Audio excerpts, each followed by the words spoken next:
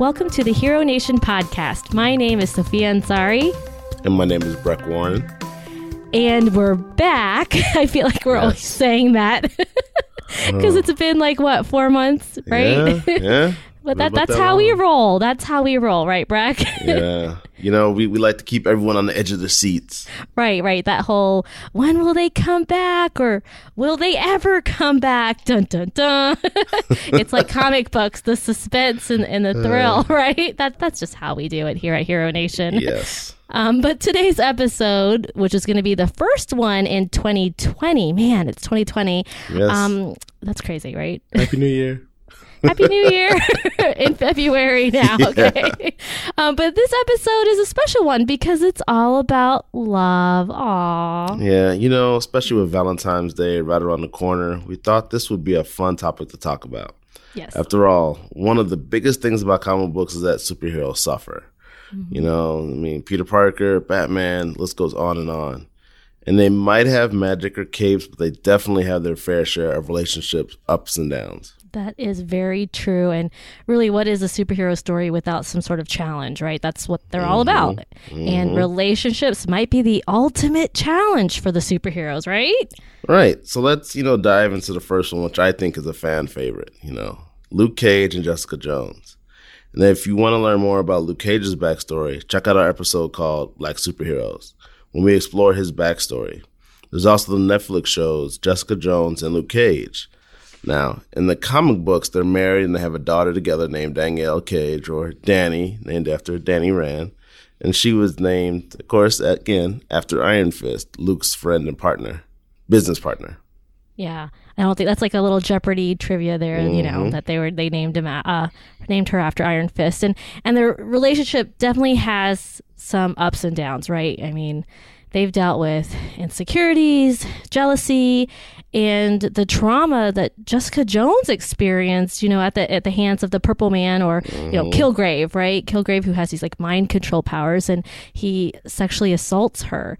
And so there's a lot of these layers to this relationship with Luke Cage and Jessica. But really, after everything that they've been through, they're still there for each other. That's right. The two super strong superheroes who also have to balance a regular family life. I think the story is really relatable in that sense. There's this whole storyline which came out in 2006, and it was in New Avengers number 22, which to this day is my favorite single issue comic book of all time. Now, this was happening in the middle of the Civil War, and it surrounded the Superhero Registration Act.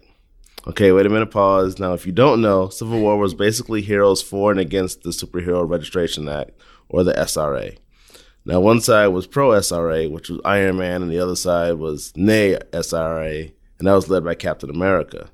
Now, the legislation was telling heroes that in order to be heroes, they had to unmask, register with the government, get training, then the federal government would put you in one of 50 teams in the United States. Now, this all came about because the New Warriors, a team of young 20-somethings, they were trying to capture the villain Nitro while they were filming a reality show. But instead of capturing him, Nitro exploded and killed over 200 people. A lot of them were children. And with the outcry being so loud, Iron Man and others felt like registering was the right thing to do, while Captain America and his camp thought it infringed on the rights of others, especially if that list got released somehow. So back to Luke and Jessica, though. So they argued about whether they should sign it or not, since that's what Iron Man and Ms. Marvel wanted them to do, because at the time, Carol and Jess were besties and wanted them to do so. They both agreed that the registration could be used against them by the government, so they decided to fight it. And actually, it's interesting, that issue, Iron Man says, it's the law, and Luke Cage says, well, so is slavery. Mm. And then Iron Man's just kind of dumbfounded, because it's Iron Man. Right. But they end up becoming this family on the run, and they're scared about their baby's safety. So Jessica leaves Luke to find shelter for herself and their daughter, and Luke fights in the war. At the end of the last page of the issue is, there was a news report about Luke Cage being attacked and how he got away. And Jessica's just like, yes, everything may be okay. But anyway, later she joins and helps fight the Skrulls. I feel like we need to do a whole episode on just that because I know that's your favorite. You've told me so many times. And also, if you think about it, like mimics a lot of real life stuff that happens today. And, there's so much. So yeah, we gotta, because I can tell you light up every time you talk about that issue. Yeah. Oh man, I'm smiling now about it. Right. But yeah, with Luke Cage and Jessica Jones, they were, the whole, I guess, this moral of that was they were able to settle their differences and respect one another's choices, even if they couldn't agree on everything, and Jessica didn't stop Luke from fighting a war that he obviously believed in. Yes. And Luke didn't stop her from protecting their daughter, obviously, because, he knew that was important. So they were both able to find a way through war and still stay together. And so we see that they, disagree on these political topics and they disagree on parenting, issues here and there, but they always find a solution and they move forward together. And speaking of parenting issues, just because this is just cute, but there's Secret Invasion, New Avengers number 47. Have you seen that one? Yeah. Have you read that one? Yep. Okay. So you see Luke Cage changing a diaper in that one, right? And he basically freaks out over baby poop, like something about the color of the baby poop. He's like, get it. Yeah. And I imagine him like saying "Sweet Christmas" when he opens up that diaper. So I can just imagine that. So in that whole issue, he's trying to figure out how to hold his baby. Mm-hmm. He's even calling the baby it, and Jessica's like, "Oh my gosh, it's not an it." But it's because he's new to this whole fatherhood thing, and it just shows Jessica showing him how to even comfort the baby, how to hold the baby. Right. And there's this funny moment when he says that he's going to tell the baby a story about how he and Jessica first met. And Jessica's like, yeah, I already told her that story. So then Luke says, okay, I'll tell her a story about the first time we fought. And Jessica says, yeah, I already told her that one too. So Luke tells the baby the story of the day they fell in love, that he fell in love with Jessica. So that was that whole exchange was really funny. I love that. Mm-hmm. And I love that it was showing challenges, first-time parents go through, and how Jessica is really patient with them. And it just shows that even though they are Avengers, they can freak out about diapers too. Right? It makes us feel a little bit better. So yeah, definitely, I love that show of vulnerability from two very, very powerful people. And in New Avengers number 49, Jessica actually accidentally leaves her baby with a shape-shifting Skrull. And obviously she thought it was somebody else, obviously. It was Jarvis. Oh, yeah, exactly. She thought it was Jarvis, but it wasn't. But it wasn't, right? Yeah, exactly. Right. So she was trying to be a good parent, but obviously she didn't know. And then when she realizes it's a Skrull, she tells Luke, and he finds a way through his resources and everything to find Danny. And it just showed how Luke, he wasn't angry at her and he didn't blame her. And he agreed that their superhero lives puts their daughter in danger, obviously. She's always going to be at risk because of the jobs that they have. And so they talk about how they have to work really hard to balance their two worlds in order to protect their child at the same time. Yeah, and that's why there was an issue. I can't remember what it was, but they actually had to look for a nanny, to be there for Danny in case, they had to go save the world or whatever. Right. And they go through all these different candidates, and it turns out their nanny turns out to be Squirrel Girl in the end. Of all the people. Squirrel Girl. Of all the people. Yeah. And families everywhere can definitely relate to that work-life balance. Everybody has that. Mm-hmm. And so our next couple is Cloak, who's Tyrone, and Dagger, who's Tandy. So TNT, if you would, if that's easy to remember. And they first appear in Peter Parker, the Spectacular Spider-Man number 64. Now, they both met in New York when they were teenage runaways. They both came from very different backgrounds. Tyrone was 17, who was a stutterer, and he actually ran away when a stutter prevented him from stopping his friend from being shot by a police officer who believed that he had robbed the store, and he just couldn't get it out in time that it wasn't his friend, it was somebody else. Right. And then Tandy was a 16-year-old girl from a rich family who ran away because her supermodel mom was too busy to spend time with her. Now, Tyrone was actually going to steal from Tandy when they were on the streets, but before he tried to rob her, she ends up getting robbed by another guy, and Tyrone stops the guys and gets her purse back. They become friends, and then while homeless and on the streets, some guys ask Tandy if she needs a place to stay, so Tyrone goes with her to protect her. Then it ends up that these guys work for a chemist who had made this synthetic heroin. He had been testing it on homeless teens, and it always ended up killing his subjects. So he tested on Tyrone and Tandy, but they somehow ended up surviving it. And they escape, and the drug turns them into superheroes, pretty much. Right. Yeah, it's an interesting storyline, I think, and it's also interesting how their superpowers are sort of linked to one another. Yeah. Their powers represent shadow and light. So Cloak can put his enemies into a dimension of darkness by using his cloak, which is, I guess, basically a portal to darkness, right? Basically. Yeah. And he can also use that cloak or that dimension for teleportation.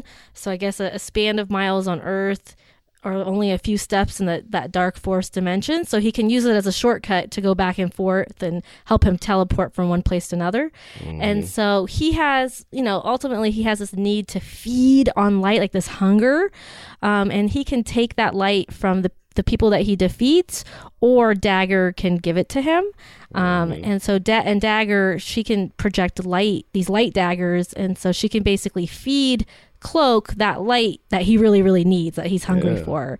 But the people who are, this is always interesting, but to me, that the people who are in Cloak's darkness, that are put into that dimension, they feel numb and cold and have really scary visions of their own fears and nightmares. And anyone who stays in that dimension for a really long time just sort of loses their mind and goes insane. And I also find it interesting that he can also see the fears of certain people that he touches. And then Dagger, again, she can feed him using her daggers, which, project the light. And her dagger even helps. This is interesting. Her dagger helps people struggling with addiction, too, because they show that. She helps like other people on the streets, like teenagers who are addicted.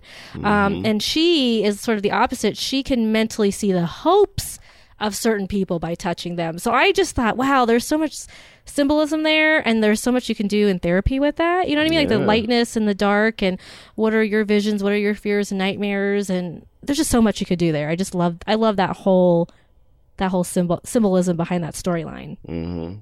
And they go through this trauma together, ended up teaming up and fighting drug cartels and other drug dealers, and helping the homeless and people with addictions, and people actually know them on the street. There's kind of, I forgot what they called them, like devil and angel, something like that, but something along those lines, because they are helping, and she uses her light to help his darkness, so there's that balance, like you were saying. And there's a show on Freeform, or it used to be a show, I guess I should say now, called Cloak and Dagger. And it did some changes, obviously from the comics, because that happens sometimes. And the showrunner explained in an interview that they changed some things because the comics were a bit sexist and racist. And again, you could say it was 80s in quotes, right. But that was pretty much true. Yeah. And they really went into the origin stories more, so you could learn about where these characters were coming from. Now, I've only watched the pilot episode with my daughter, and I have to be honest, it wasn't my Cloak and Dagger. So, I wasn't all that interested. But, now that I think it has been canceled, and, I could just binge the whole thing. And so I may do that, on Hulu or YouTube TV or something like that. And, now especially because they make an appearance on The Runaways, which is on, its third season. That's also on Hulu. Yeah, that's true. Yeah, I need to put that on my list of things. I do have like the original Cloak and Dagger comics that were gifted to me a long time ago, so I'll have to show you those sometime, Brad, because that's pretty cool. But yeah, I mean, you mentioned that they go through this pain and trauma together. So, they trusted strangers, and in the end, the strangers betrayed them, right? And remember, these were teens who had run away from home because they didn't feel like they were in a supportive or trusted environment. So for Cloak and Dagger, through all the experiences, good and bad, they stick together. And that's what the comics show. And as we read about this and we learn about their stories, I'm reminded of a term in psychology that's called collective trauma. And so it's noted that shared pain can actually bring people together. And I've worked with veterans, and this is something you hear a lot of when especially when you're doing group therapy, that survivors of trauma have these unique shared bonds, and it's like this, I guess, like you would say, like a social glue that binds people together. And when we're talking about veterans and stuff, there's even a term, it's called unit cohesion. But this isn't something, I want to make note of, it isn't something that helps decrease PTSD. So that's important to know. But I used to work with couples too, and there would be times when individuals who are hurting would only seek out other hurting people. You know what I mean? And I would have to remind them to stop mistaking their shared trauma for compatibility, because you can't build a healthy relationship on an unstable foundation, right? Yeah. So, but a bond built on pain is obviously different from people trying to support one another and promote growth and healing, obviously.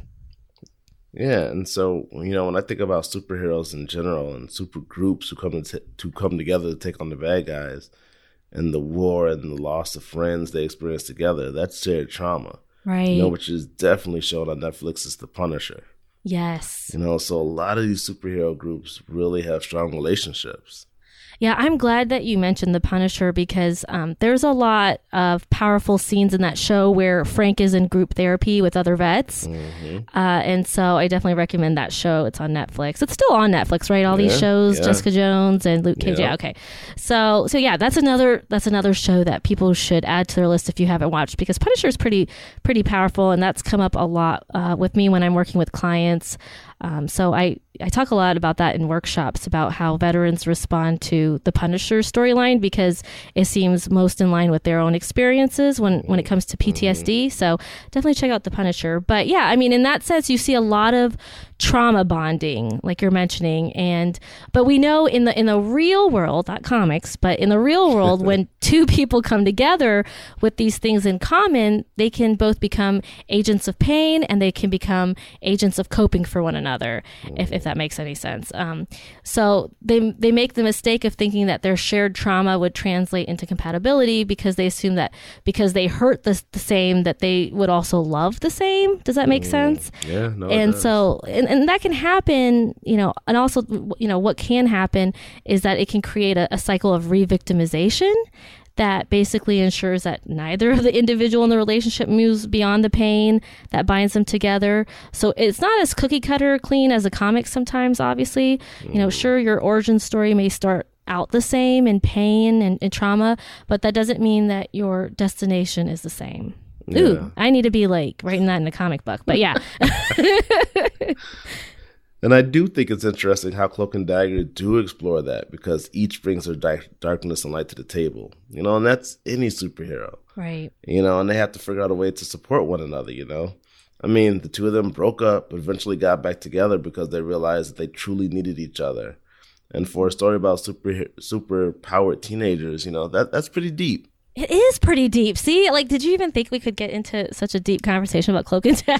And really, that's exactly why comic books can seamlessly be incorporated into therapy. And again, the symbolism with darkness and light, that's just so powerful. There's so many layers there to explore, and it's definitely a story that has a lesson to be learned. And one of the lessons being that our pain may bring us together, but it doesn't help for us to stay there. And the main goal of the relationship is to really end the cycle of trauma bonding, right? So we need to get each other beyond it so that we can grow and obviously live meaningful lives. And that's what is called post-traumatic growth. That's a term in psychology, and it's really about using your strengths to move you forward after the trauma. And like I said, Cloak and Dagger definitely show that. And again, it's just about some teenagers that ran away, but again, it's pretty powerful. Pretty deep. Right. And I want to just, since, we're on the topic, I want to just mention that if you're in a relationship with someone who has experienced a trauma, and I'm thinking of this just because we were talking about Jessica Jones and Luke Cage earlier, and Jessica's been, she's a survivor of sexual assault, right? So this is where my, mind is just reminded of this. But, for that person who's in that relationship with someone who's experienced a trauma, you probably feel alone and frustrated because you don't know how to make your partner feel better. And as we know with Jessica Jones, she does a lot of this emotional numbing with her drinking, right? She drinks a lot. So in order to heal and make the relationship healthy, I think it's important for people to be in therapy together, right? Couples therapy, and also get your therapy individually. And for that partner, back to that partner, just remember that you don't need to try to fix or heal the trauma. Healing from trauma takes time, right? The brain needs time to process the traumatic information, the experience. So really the best thing a partner can do is be there and listen when a person who's experiencing the trauma symptoms needs to talk. Just be supportive emotionally. And you can offer statements like, wow, that sounds like it was really difficult to deal with. Or, I hear you saying that this is really hard for you right now. Just saying simple things like that can be really validating for that person who's experienced the trauma. So it sounds like being present is key. Yeah, exactly. Being present, and also don't take it personally because your partner is trying to work through some really tough stuff, obviously, right? So they might distance themselves emotionally or physically, but that has nothing to do with their feelings about you, because this is totally normal.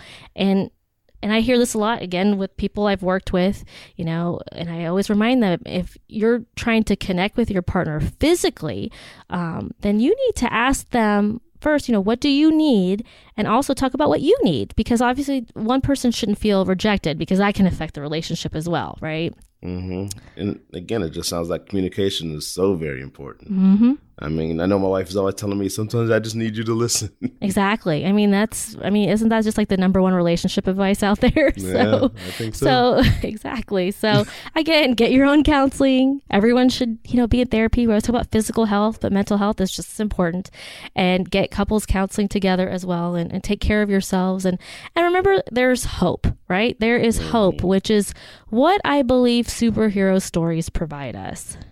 Yes, and that's why, we love them so much. We do. Yes. So next up on the list, keep it moving. Yeah. We got deep there. We were like, okay, wait a minute. Let's look at the time here. Okay. So all right, keep it moving, Brack. What's next? North Star and Kyle Janadu. Janadu? I don't know. Yeah. That sounds I don't know. Good. I'll go with that. Okay. Now, North Star was the first openly gay character in the Marvel Universe. I mean, it was a big thing when he came out.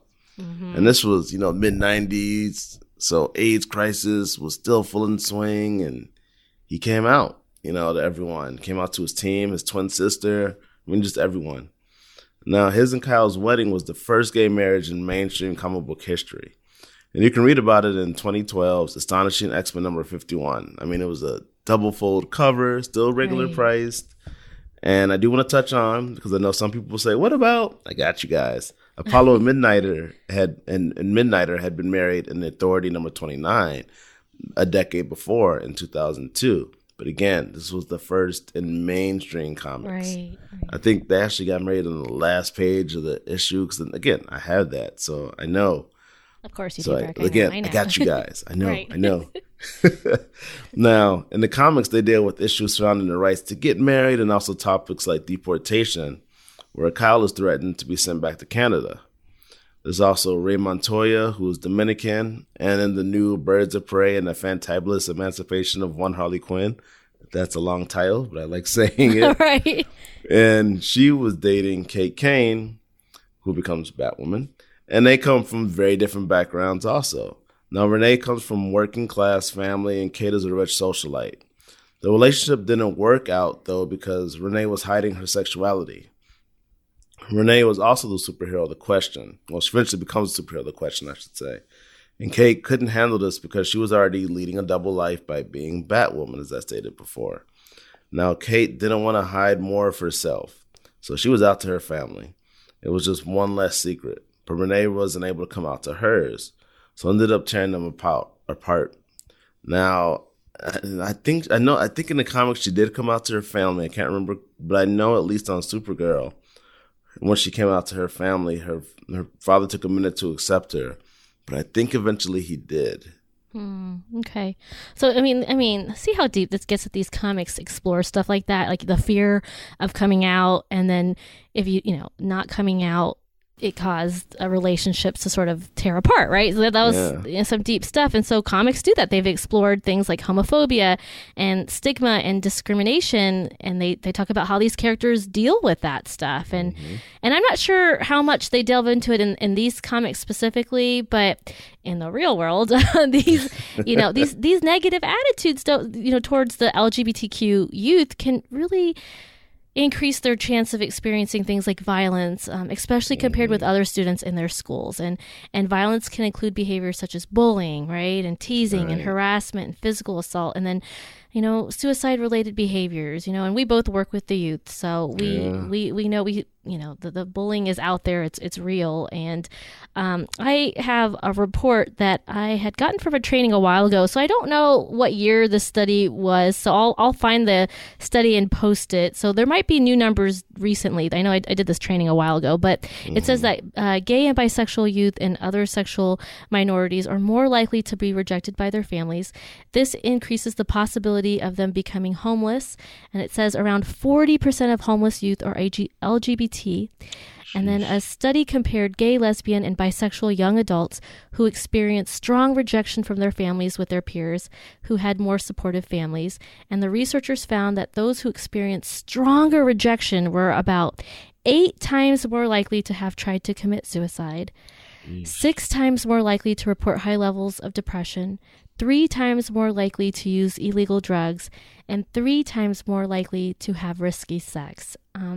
So obviously, there needs to be stronger supports in place for these youth, right? And we need to listen to them and invite discussion about mental health and discussion about even sex.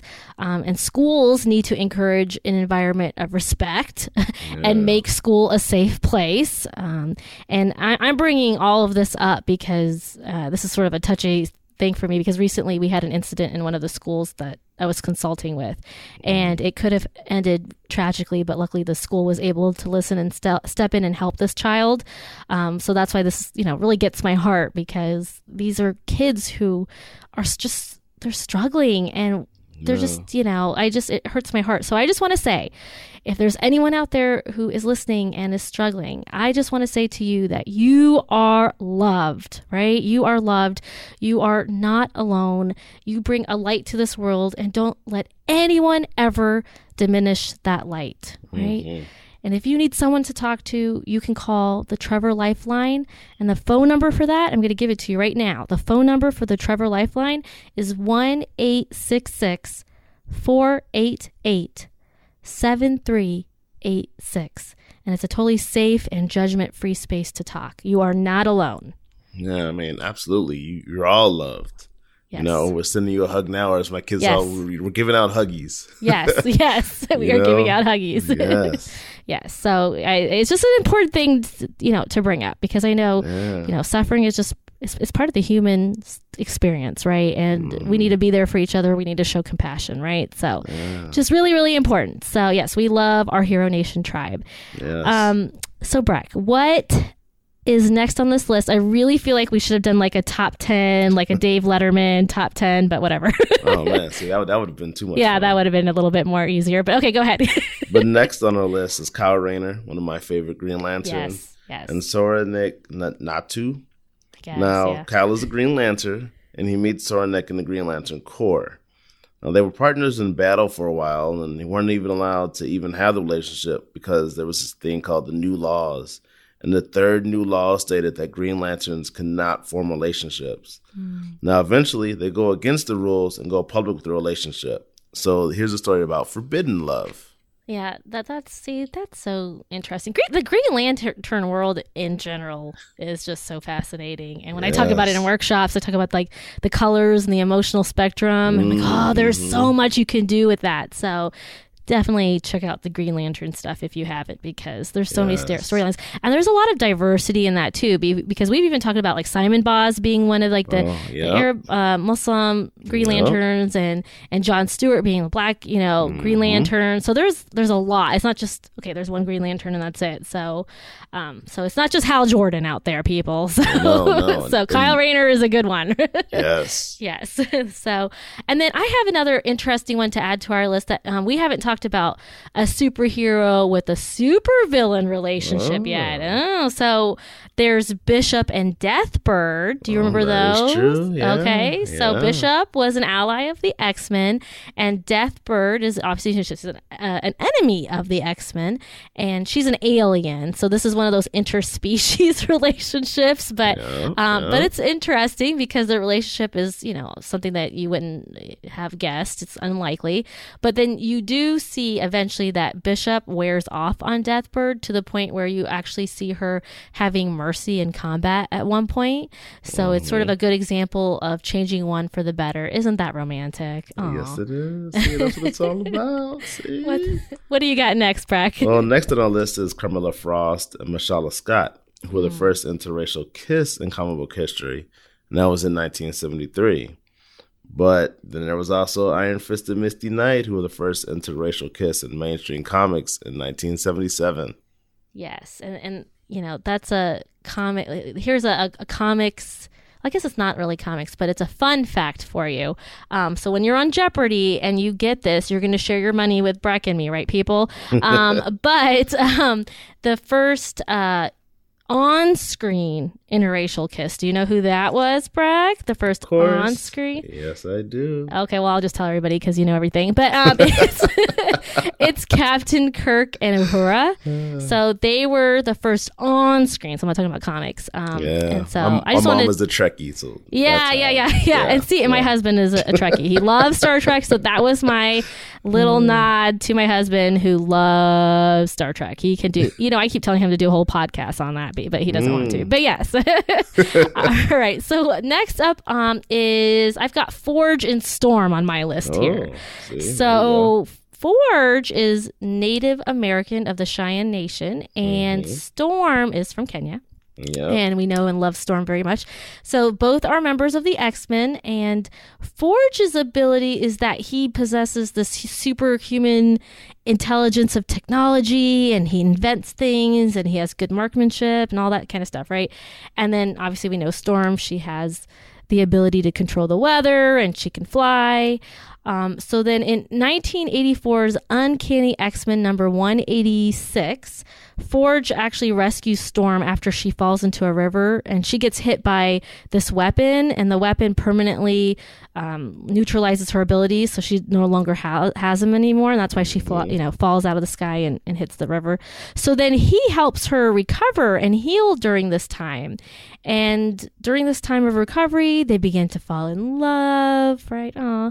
But then this takes like a soap opera turn. But then it takes a turn, and it turns out that Forge made the technology that took away her ability. Dun, dun, dun. Yeah, so when it's like Days of Our Lives or something up in here. We need like Mateo or whatever to pop in or whatever. I don't know. So when Storm finds out, obviously she's like, what? And she leaves and gets angry at him. And so, it's definitely a story about betrayal. Like, this is definitely a story about betrayal. But then, I don't know, there's, with comics, like you're always saying, Brett, comics, there's like so many things that happen in between, but later on they do reconnect because and there's a whole backstory to this, so I'm not, maybe one day we can go into it, but they basically end up in another dimension, and it's void of all human life. And so I guess because there's nobody else, they get back together and I guess rekindle that love, and Forge ends up helping her get back home. So their story really is centered around the themes of betrayal, but then of regaining trust. And so, he kind of tries to make it up to her, right? He's like, I betrayed you in the past, but I'll get you back home out of this dimension. And I guess she forgives him, or yeah. And so, yeah, I know. and so betrayals, of course, they can be psychologically traumatizing. I'm sure Storm's trust in those around her was greatly affected after learning that the man she loved, the man that helped her heal from her injury, was the same guy who took away her powers and caused her the injury in the first place, right? Exactly. Yeah. So the story does show that restoration of trust and repair in the relationship. And a key part of restoring trust is about taking responsibility when you make mistakes. And so Forge does eventually create this machine that helps restore her powers, and he eventually goes on to work for the X-Men as part of their tech support. So they do end up going their separate ways, and both of them sort of acknowledge, okay, the hurt and the pain that was in their relationship and what they went through. And one of the panels in Extraordinary X-Men's number 18, that it shows them hugging each other, and Storm tells Forge, I once loved you very much, and so much has happened since then, but a part of me always will. Wasn't that beautiful? That was, soap operas, right? Okay, I don't know if you like that one, Breck. What do you got? No, because also real quick, I just want to add, Forge, in his origin story, he was a Vietnam vet. And, he watched his whole company, or his whole, I don't know, the troop battalion company, I don't know. There was a whole group around him who ended up dying. Okay. And he was the only one who made it out. So that's even more trauma on top of that. That's true. So he's coming at it with his own issues, and then so he was trying to make it up to her. I guess in the end it worked out, and they were able to respectfully go their own way. So that's good. That's all you can ask for. Look at us. This is like the love advice hotline. That's what we turned this episode into, didn't we? Yes, yeah. What do you got? What do you got next on your list, Bragg? Well, next I got Wally West, my favorite Flash. I know a lot. And Linda Park. They're a good couple to talk about. Because Linda is a Korean-American TV reporter, and they go through a lot together. I mean, she gets abducted. He almost gets killed a bunch of times. I mean, again, he's the Flash, so it's going to happen. Right. Linda even loses all of her memories and forgets completely who he is. But in the end, they end up getting married and having twins. They actually lose the twins at one point when Linda is attacked.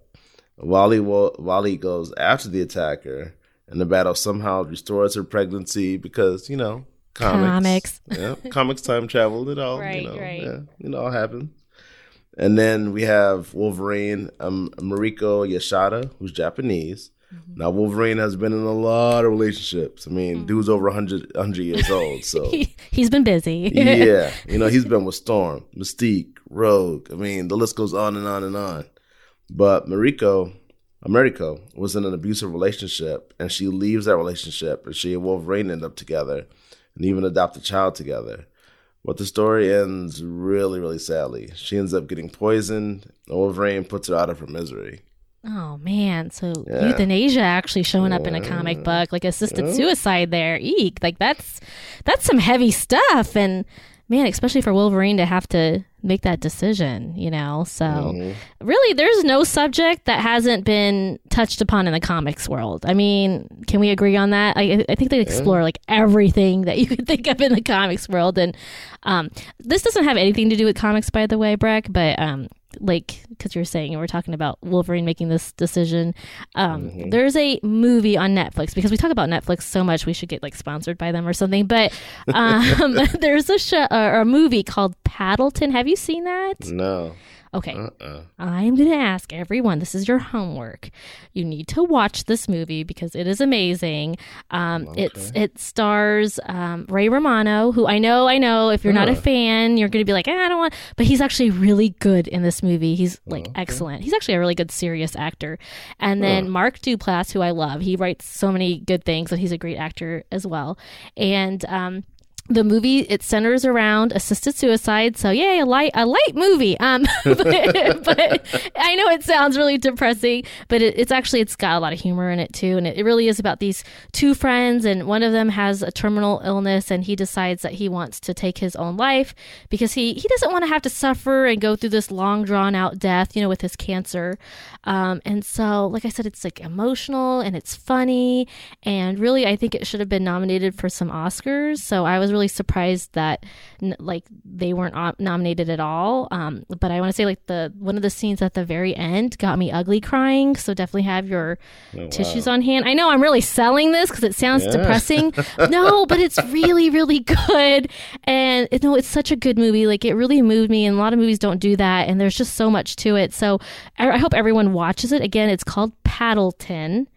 and it's on Netflix. So everyone give this movie a chance, okay? So that's all I'm going to say. I'll stop getting passionate about this, but okay, there you go. No, I'll add it to my list. Okay, So check it out. I'll see. Okay. Make sure I have the tissues ready. Yes. Just in case. Watch it with your wife, right? I tear up sometimes in movies. Hold her hand. Yeah. All right. Well, let's finish up this list with a few more. Okay. So we got Jon Stewart, again, one of my go. favorite Green Lantern, and Hawk Girl, who was an alien. So an interspecies couple like Lois Lane and Superman. Yep. And by the way, I do find this whole concept of race in the comic book world kind of funny because, like, you're talking about worlds that have superhumans and super beings and aliens, but then we're talking about, like, races, like, that matters. Like when we see, like, an interracial couple, wow, it's amazing. But hello, we got aliens in this world, but whatever. Yeah. And then speaking of the Superman and Lois, I have this comic book. It's their marriage, like, it's called a wedding album. Oh, yeah. And so it's when they get married, and it really talks about their struggles together. Like Lois is always, I don't know, she's sort of always arguing with, Clark because he's never there, or he's always, he's always got business to do, obviously. So It's actually a really interesting look into their marriage and how he tries to balance being a husband and being Superman. So I got that for my wedding from one of our mutual friends, Summer. So shout out to you. I still have that comic book, and she gave that to me for my wedding. So I still have it. I love it. Anyway, so if we're looking at other interspecies relationships, there's also Dick Grayson, Nightwing, I know you love, right? Yeah. And Starfire, who is an alien. There's also Vision and Scarlet Witch, another interspecies relationship, because Vision is an android, right? And Scarlet Witch is a mutant, I guess. It's weird because they call him a synthezoid. Oh, okay. Which I don't know. I've never been interested enough to look up what that means. Yeah, okay. So if you out there in Hero Nation know what that means, let me know. Right. Yeah, it's Vision. I don't know. Yeah, he's pretty much an android. I mean, yeah, I'm just gonna keep it real. Yeah. I mean, what else you got, Bragg? And finally, last but not least, let's not forget Talia al Ghul and Bruce Wayne. Who gave us Damian Wayne. Yes. And that storyline and that relationship is just a great reminder that no matter how much your in-laws annoy you, just remember Talia's dad was one of Batman's greatest villains, right? Yes. See, great thing to remember. Yeah. I think that's our list, right? Yeah, that's it. So, I hope everyone enjoyed that rundown of some popular interracial or interspecies relationships. Yes, I think we had fun with this one, when we're talking about love, right? Yes. And I think I think this was a fun list to come up with. I enjoyed it. So I guess I want to just close off with a quote from Stan Lee, Stan the Man. And he wrote this in Silver Surfer. So I tried to find an audio of this, but I couldn't. But I read this in Silver Surfer, and I thought, wow, this is beautiful. So I'm just going to read it to you all out there. And what he says is, there is only one who is all powerful, and his greatest weapon is love. Aww, Stan, he always had the most powerful words, didn't he? He always brought people together and always reminded us about what was important in the end. And so I just want to say we're sending much love to our listeners. Valentine's Day or not, like some people could care less. We love you, and we want to thank you all for always sticking with us and sending really nice emails. And thank you so much for supporting us and listening. Yes. Thank you guys so much. And remember, everyone, be kind to others, be kind to yourselves, and geek on.